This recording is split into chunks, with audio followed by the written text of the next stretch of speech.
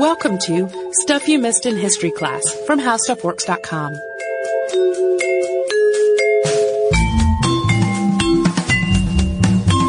Hello and welcome to the podcast. I'm Holly Fry. And I'm Tracy V. Wilson. And today we're going to talk about one of my pet subjects. Is it ballet? It is.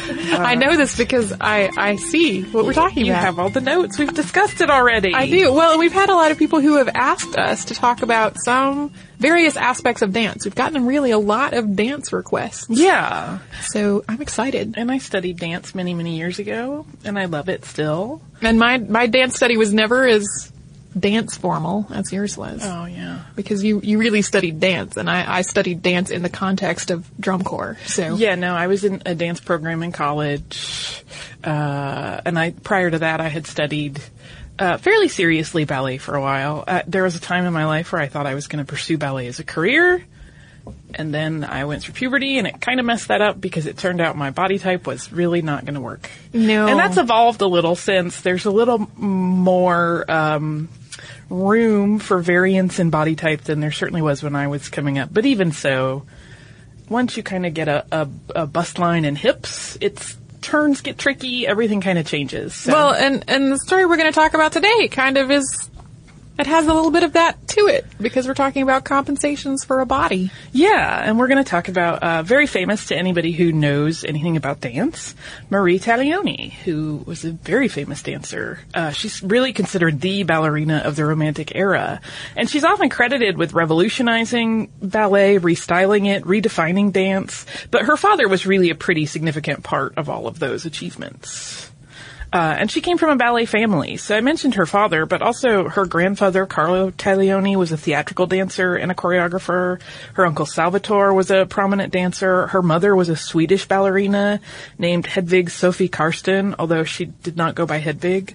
But her father, Filippo Taglioni, was really the biggest influence on her life and her career. And Filippo was a dancer and a choreographer. He was very successful, and he's credited with much of the development of what we now refer to as the romantic ballet style. So Marie had dance in her blood, like genetically she should have been primed, but it didn't really play out that way initially. No.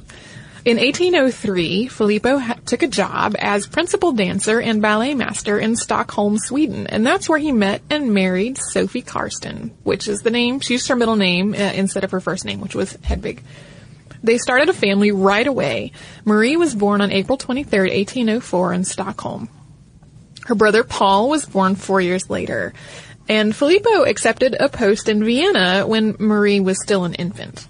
And Filippo did some training with his children when they were very young, but when they were school age, he moved them to Paris to pursue additional dance training. But despite being the daughter of two accomplished dancers and having a pedigree that went back even further than that, Marie really did not impress the ballet masters in the French capital. According to Paris opera director Louis Varron's memoir, Jean-François Coulon, who was the Parisian teacher who had trained Filippo, once famously said this about Marie: "When will that little hunchback ever learn to dance?" Yeah, I think he said it more forcefully and loudly, probably. He sounded like he was really not one to hold back. Well, and I don't want to call young girls hunchbacks. I think that's terrible, so... Yeah, that's a brutal world to grow up in sometimes. Well, and especially when you're trying to do something that is difficult and requires skill. Yeah, we don't know a lot about, like, sort of her mindset at the time, but I can't imagine what it must have been like to be the daughter of two well-known dancers put in a pretty important ballet school and struggling. Yeah. That's not talked about very much, but it's an interesting thing to think about. But despite Coulon's comment, when Marie debuted in Vienna 2 years later in 1822, she was received to generally positive reviews. So something interesting happened in between. Yeah, I kind of love this story, too. It's a little wild to think about. Yeah, so while Marie and her brother Paul were training with Coulon in Paris, they lived with their mother, and Filippo worked in various cities and toured around Europe. So throughout this time, their mom sent him letters telling him how well they were all doing, which was kind of an embellishment because Marie was not actually doing very well. She was a teenager at that point, and she was not an awesome dancer. She was struggling. Paul did okay. Yeah. But, Marie really was not doing great. I mean, she was being called a hunchback by her teachers. Yeah, but Mom was telling Dad that it was all great. And Filippo was so delighted to hear about how well the children were progressing that in 1821 he arranged for Marie's stage debut, which was going to be a little bit more than a year later because he wanted to have time to make preparations. And this announcement of his really set off a flurry of panic. Yes. Because the jig was up at that point. Once Sophie learned of Filippo's planned public turnout for their daughter, she talked to Calonne for advice, and allegedly his reply was, "You wish for my advice? You have it, madame. You should make your daughter an embroideress, for she will never be a dancer." And she really did like embroidery. Yeah, it turns out there's a great site we'll link to in the show notes that has a kind of an archive of various things of Marie Taglioni's, and one of them is like a scarf she knitted for a friend, and she apparently really enjoyed needlework her entire life, but she did not become an embroideress. No.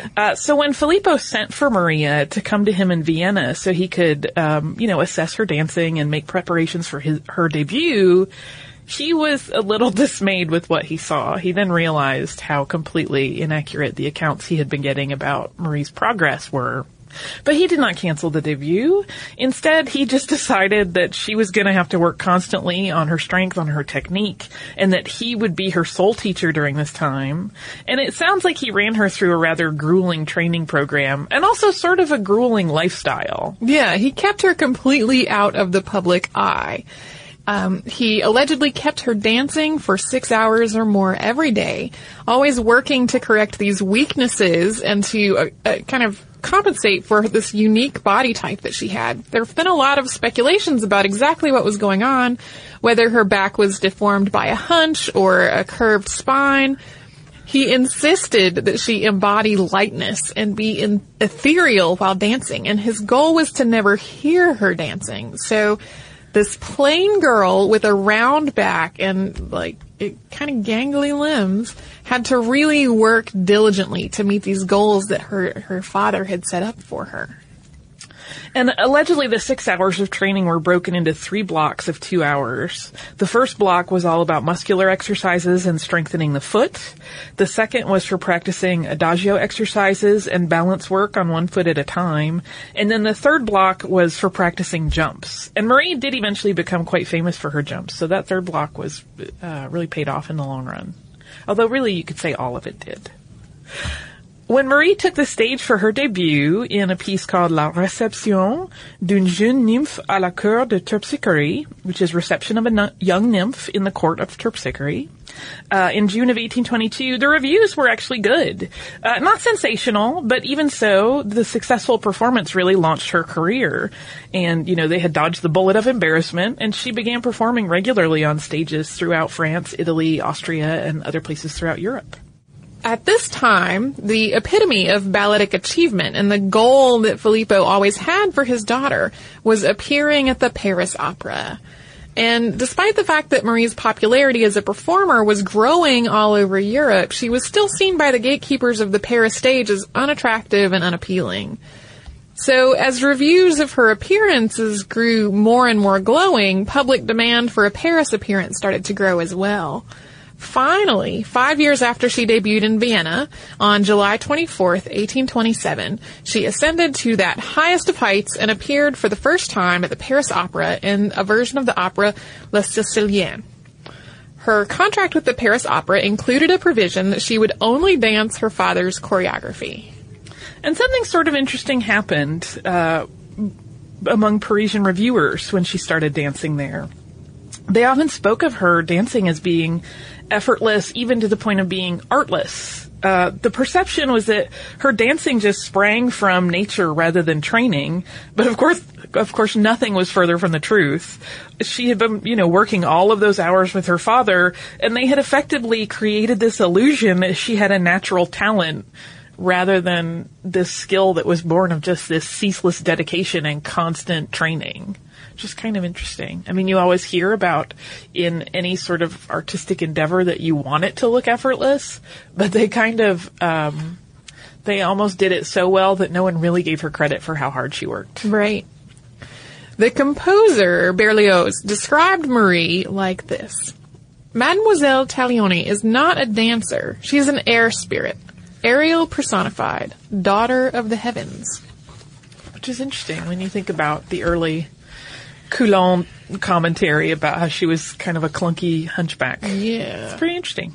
And for the next 10 years after her Parisian debut, Marie stayed at the Paris Opera. She really gathered a very devoted following. She was, basically a rock star in the world of ballet. Always with her father as her teacher.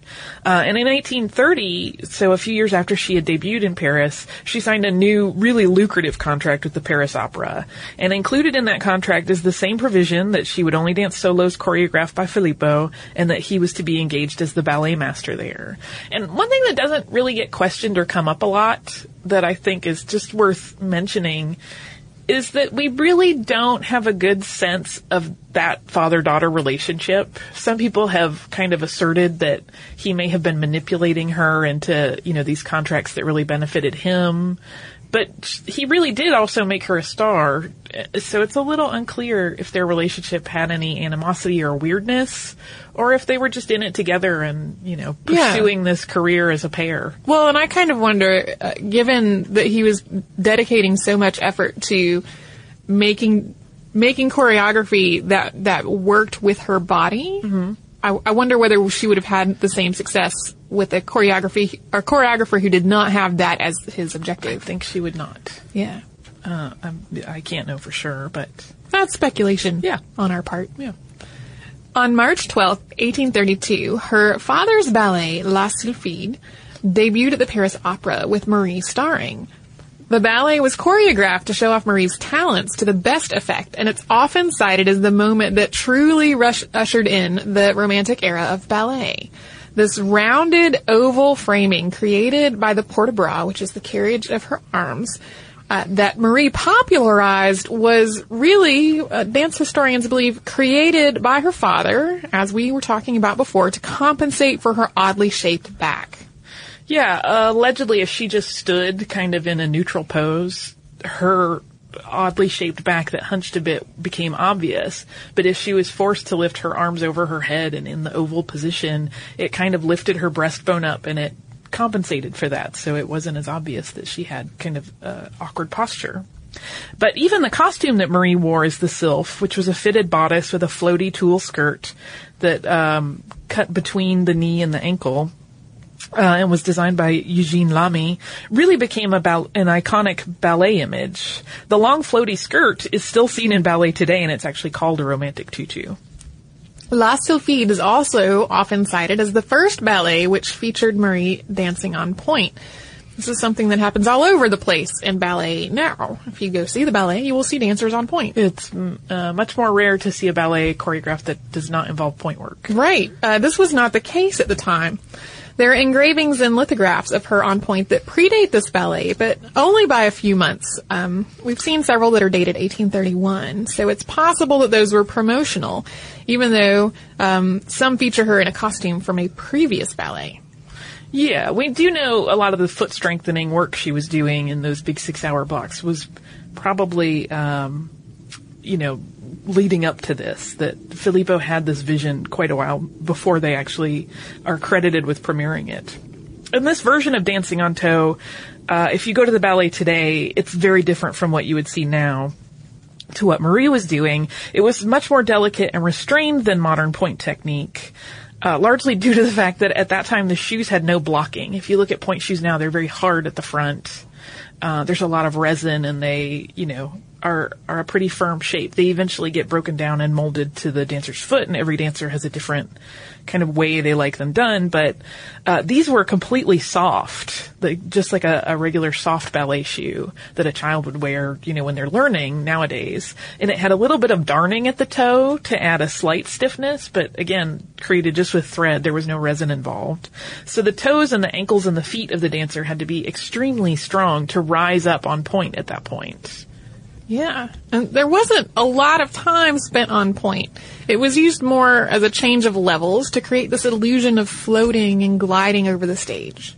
And it's worth noting that there were other dancers experimenting with point work. Taglioni got the most publicity because of the prominence of her position with the Paris Opera, and even though she's generally credited, if you look at any quick history of ballet, it'll always give her credit for being the first to appear on point. But there were other dancers kind of playing with this concept. The popularity of the costume design and the dance technique, repeated in other ballets of the time, ushered in an era where dancers were seen as ethereal, idealized, and almost otherworldly creatures, which I think has really continued until today. Yeah, the other big popular ballet, other than La Sylphide, that came a little bit later, was Giselle, which is, again, performed frequently nowadays. It's very popular. And it, too, features this woodland creature kind of story and, this mystical, almost fairy-like thing, and generally costumed exactly the same, fitted bodice, floaty tulle skirt. So the Romantic era really was about these kind of white dresses, floaty, otherworldly creatures. And through her younger years, Marie was seen as very chaste. She was undistracted by love. She was the epitome of purity. And some of that characterization was really fueled by these long white dance costumes that she became known for, as well as her dedication to her career, and probably the fact that her father tended to keep her away from other people. Focused on dance, no time for boys. Yeah. 12 years into her career, though, she gave up single life, and she married Gilbert Comte de Voisin in London in 1834. They had a child together in 1835, but their marriage didn't last. They were separated in 1835, but they didn't divorce until 1844. There was another child in 1843, which did get his last name. It's pretty likely that it was not from the marriage. Yeah, it's one of those things that was never particularly clear. Interestingly enough, the rumor is that both times that Marie was pregnant, she actually reportedly had a knee injury, and so stepped away from the stage for that reason. But then, of course, they just kind of kept her private life, didn't even exist. It was really all about the image and this ballerina. Yeah. I feel like that's like the 80s sitcoms where whatever actor was pregnant would have a duster in front of them or be carrying something so you couldn't see. In 1837, Marie and her father accepted contracts with the Russian Imperial Theater in St. Petersburg, and preceding her arrival, a pamphlet that was titled The Biography of Marie Taglioni was circulated in the city, and by the time she reached St. Petersburg, there was this complete hubbub of excitement about her. Her first appearance at the Bolshoi Theater was sold out, and she enjoyed an extremely successful several years of dancing there. She last performed in Russia in 1842. And then there's a wacky story about that. So gross. There's this apocryphal story. It's a supper that happened after her last Russian performance, at which a pair of her shoes, purchased for 200 rubles, were cooked and eaten with a sauce by a group of her most devoted fans, which is simultaneously disgusting and probably not true. Yeah. Gross. Yeah. It's entirely, I have a suspicion, again, this is all speculation, that possibly her shoes would have been purchased, almost as a, collector's item. A souvenir. Yeah, and then I think the dinner thing, I don't know where it would have sprung from, but that seems extreme and bizarre. And again, gross. Having danced a lot, I know how disgusting dance shoes get. It's kind of like if you would eat a hockey glove. I mean, it's a similar level of grossness. It does not sound palatable or delightful in any way. No. After her time in St. Petersburg, she continued to tour Europe, and she performed for several more years. But finally, in 1848, Taglioni retired from dance after 26 years on stage. The life of a professional dancer, which was always on the road, it was exhausting training. It was really starting to catch up to her because she was in her mid-40s at that point. She was not a spring chicken anymore. No, and her retirement was kind of cut short by mismanagement of her finances. So in 1859, she went back to Paris to the opera, this time as the inspectrice de la danse. While she was holding this position, she instituted the company's exam system, and while teaching there, she met her protege, Emma Livry. And Marie actually choreographed only one ballet in her life, and that was in 1860, and it was for Livry, and it was entitled Le Papillon, which means the butterfly. And the story involves a woman who is changed into a butterfly and then flies too close to a flame and burns its wings. And this sadly turned out to be somewhat prophetic. While she would likely have gone on to a great career by virtue of Taglioni's blessing and teaching, Livry's life ended tragically in 1862 or possibly 1863. You see it differently in different sources. She brushed against a gaslight while rehearsing for an upcoming production, and her tutu caught fire, and she died from her burns. Yeah, so only a couple years after her ballet by Taglioni. So she really died very young and quite tragically. But after 1870, Taglioni's next career move was in a completely different avenue of dance. So she had been at the Paris Opera for a while, but she then moved to London and taught ballroom dance, which she did for about 10 years. And interestingly enough, Filippo Taglioni, her father, died in 1871. So around this time, it was like all of her ties to ballet really ended. And whether that was coincidental or not, or if she just decided that as her father was reaching the end of his life, she was just going to be done with ballet and decided to pursue ballroom. Some reports say that ballroom was just a more lucrative option. I can imagine that. And she did continue to have some money struggles. So yeah, it's just kind of, that's the end of ballet for her. Yeah. In 1880, she moved to Marseille with her son, and she died 4 years later on April 24th, 1884. Now, initially, Marie was buried in Marseille, but she was later moved to Gilbert de Voisin's family plot in Père-Lachaise in Paris. However, there has actually been a good bit of confusion through the years about her resting place. I imagine some of our traveled listeners that have been to Paris and been to Montmartre have possibly seen what many believed for a long time to be her grave. But it is not. It is in fact the grave of Marie's mother, Sophie, who died in 1865, and it's there in the famous Montmartre, and it is marked in a way that caused some confusion. It's marked Marie Taglioni à sa mère bien-aimée, and it really means Marie Taglioni to her beloved mother. And I presume that because Marie was a star, her name appeared on this placard rather than her mother's name, but it's always been a little unclear. But unfortunately, that has led to Sophie's grave being mistaken as Marie's. And so if you look up pictures of it online, it's usually just covered in dancers' shoes that go to kind of pay homage and, pay their respects to this famous ballerina, and they're in various stages of decay. A lot of them are blackened from having sat out there for so long, but it's not at the right site, unfortunately. And if you go to Marie's actual grave, there are like two pair. Yeah. People haven't. The people who did their research. Yeah, there's been some work done in the last 5 or so years on the part of dance historians to try to get that corrected, like on maps of the city, and I think there is even a placard at the front of Montmartre that might be incorrect now, that was put up later. And I'm not sure what the status of it is as of now when we're recording, which is 2013. But I was looking at tourism brochures from last year, from 2012, that even still said she was in Montmartre. So there's some confusion still being populated out there in the world. Right. When in fact it's not accurate. All of Filippo's choreography is lost to us, unfortunately.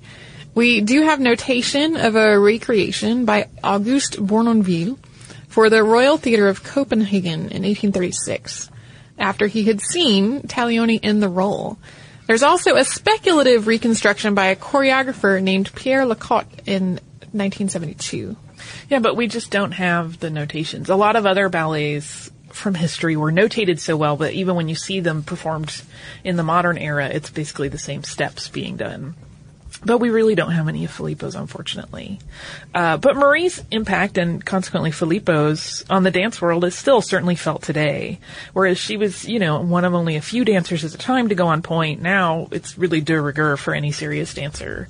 I mean, you couldn't have a career in ballet and not dance on point. Yeah, I cannot think of a ballet I have seen that has not included point work. Yeah, some of the more modern ones that kind of bridge the gap between ballet and modern will not always go on point. But for the most part, you're looking at point work, which is, I its own whole thing. Yeah. I remember I talked briefly to my sports podiatrist about it, and he kind of made this face like, I don't want to get into this. Well, and when I was young, I really, really wanted to take ballet. And I had a childhood friend who was a dancer, and she was very gifted. And my dad educated me on the trials of ballet dancing on your feet. Yeah. I don't think he was actually trying to talk me out of it. I think he was trying to help me understand what I was wanting to get into. Yeah. I did not pursue it. And that turns out to probably be pretty good because I am so tall that, I was taller than most of the male dancers. You had lovely lines, though. Yeah. Yeah. I was also extremely inflexible. That's a problem. That would have been a lifelong, difficult struggle. I will say once I quit dancing, probably about 4 years after I quit dancing on point, my feet suddenly grew a whole bunch. Like all of the impacting that had been done since I was, 11 or 12 up into my early 20s. Once that stopped and my foot spread out, I went from like a size 5 to now I wear an 8.5. Wow. I mean, that didn't happen overnight. That happened No. over several years, but my feet did go through a growth spurt after I stopped doing point work. Do you also have some listener mail? I do. I have kind of a grab bag today. I have a few brief ones because I feel bad. We tend to pick really meaty ones usually to read, but we often get really short but very fun ones. So I have 3 of those. The first is from our listener, Randall, and it's about the Antikythera podcast. He says, I just listened to the Antikythera podcast while cooking dinner. There was a quote by someone about how there were no false starts or mistakes in it. I make and repair clocks and love to read about clockmakers. I read a book about John Harrison's first marine clock that was by Rupert Gold, and he restored it and talks about all of the odd gears and parts that do nothing that Harrison just left as he was trying to figure out the mechanism. So I have to agree this cannot have been a one-off. Somewhere there was a shop full of mistakes and oops, kind of like my shop. Which is very cool.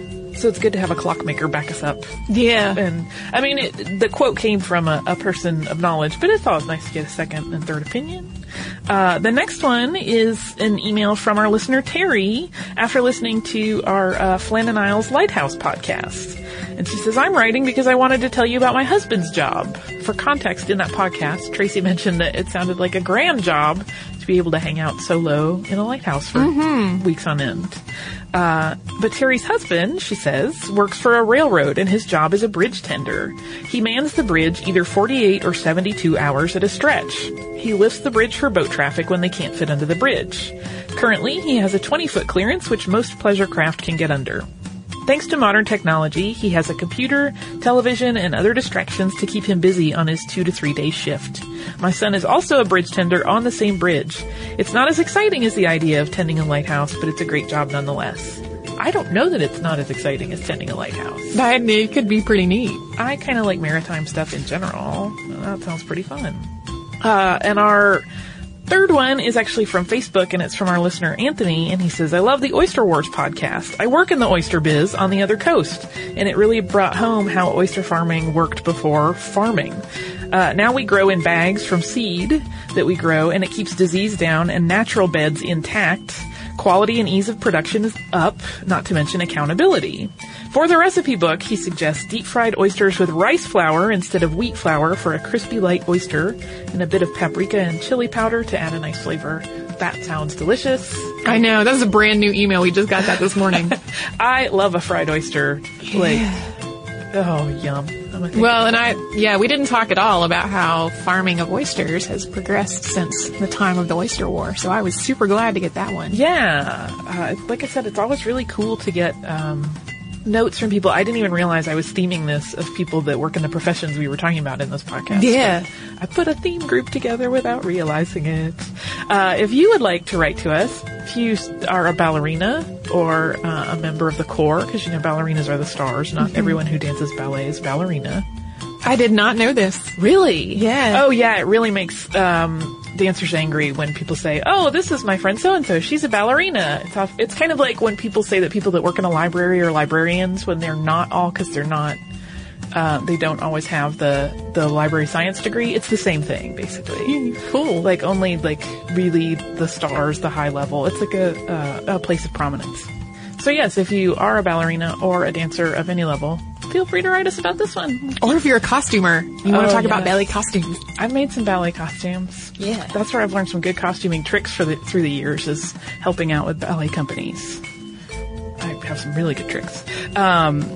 But you can write to us at historypodcast@discovery.com.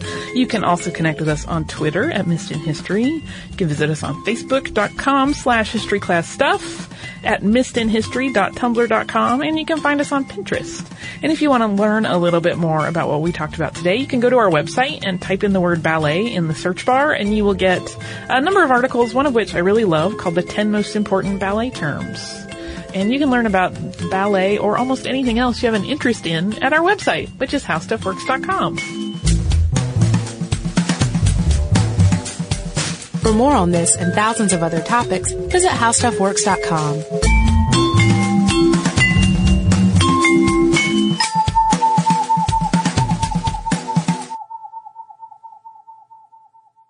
Netflix streams TV shows and movies directly to your home, saving you time, money, and hassle. As a Netflix member, you can instantly watch TV episodes and movies streaming directly to your PC, Mac, or right to your TV with your Xbox 360, PS3, or Nintendo Wii console, plus Apple devices, Kindle, and Nook. Get a free 30-day trial membership. Go to www.netflix.com and sign up now.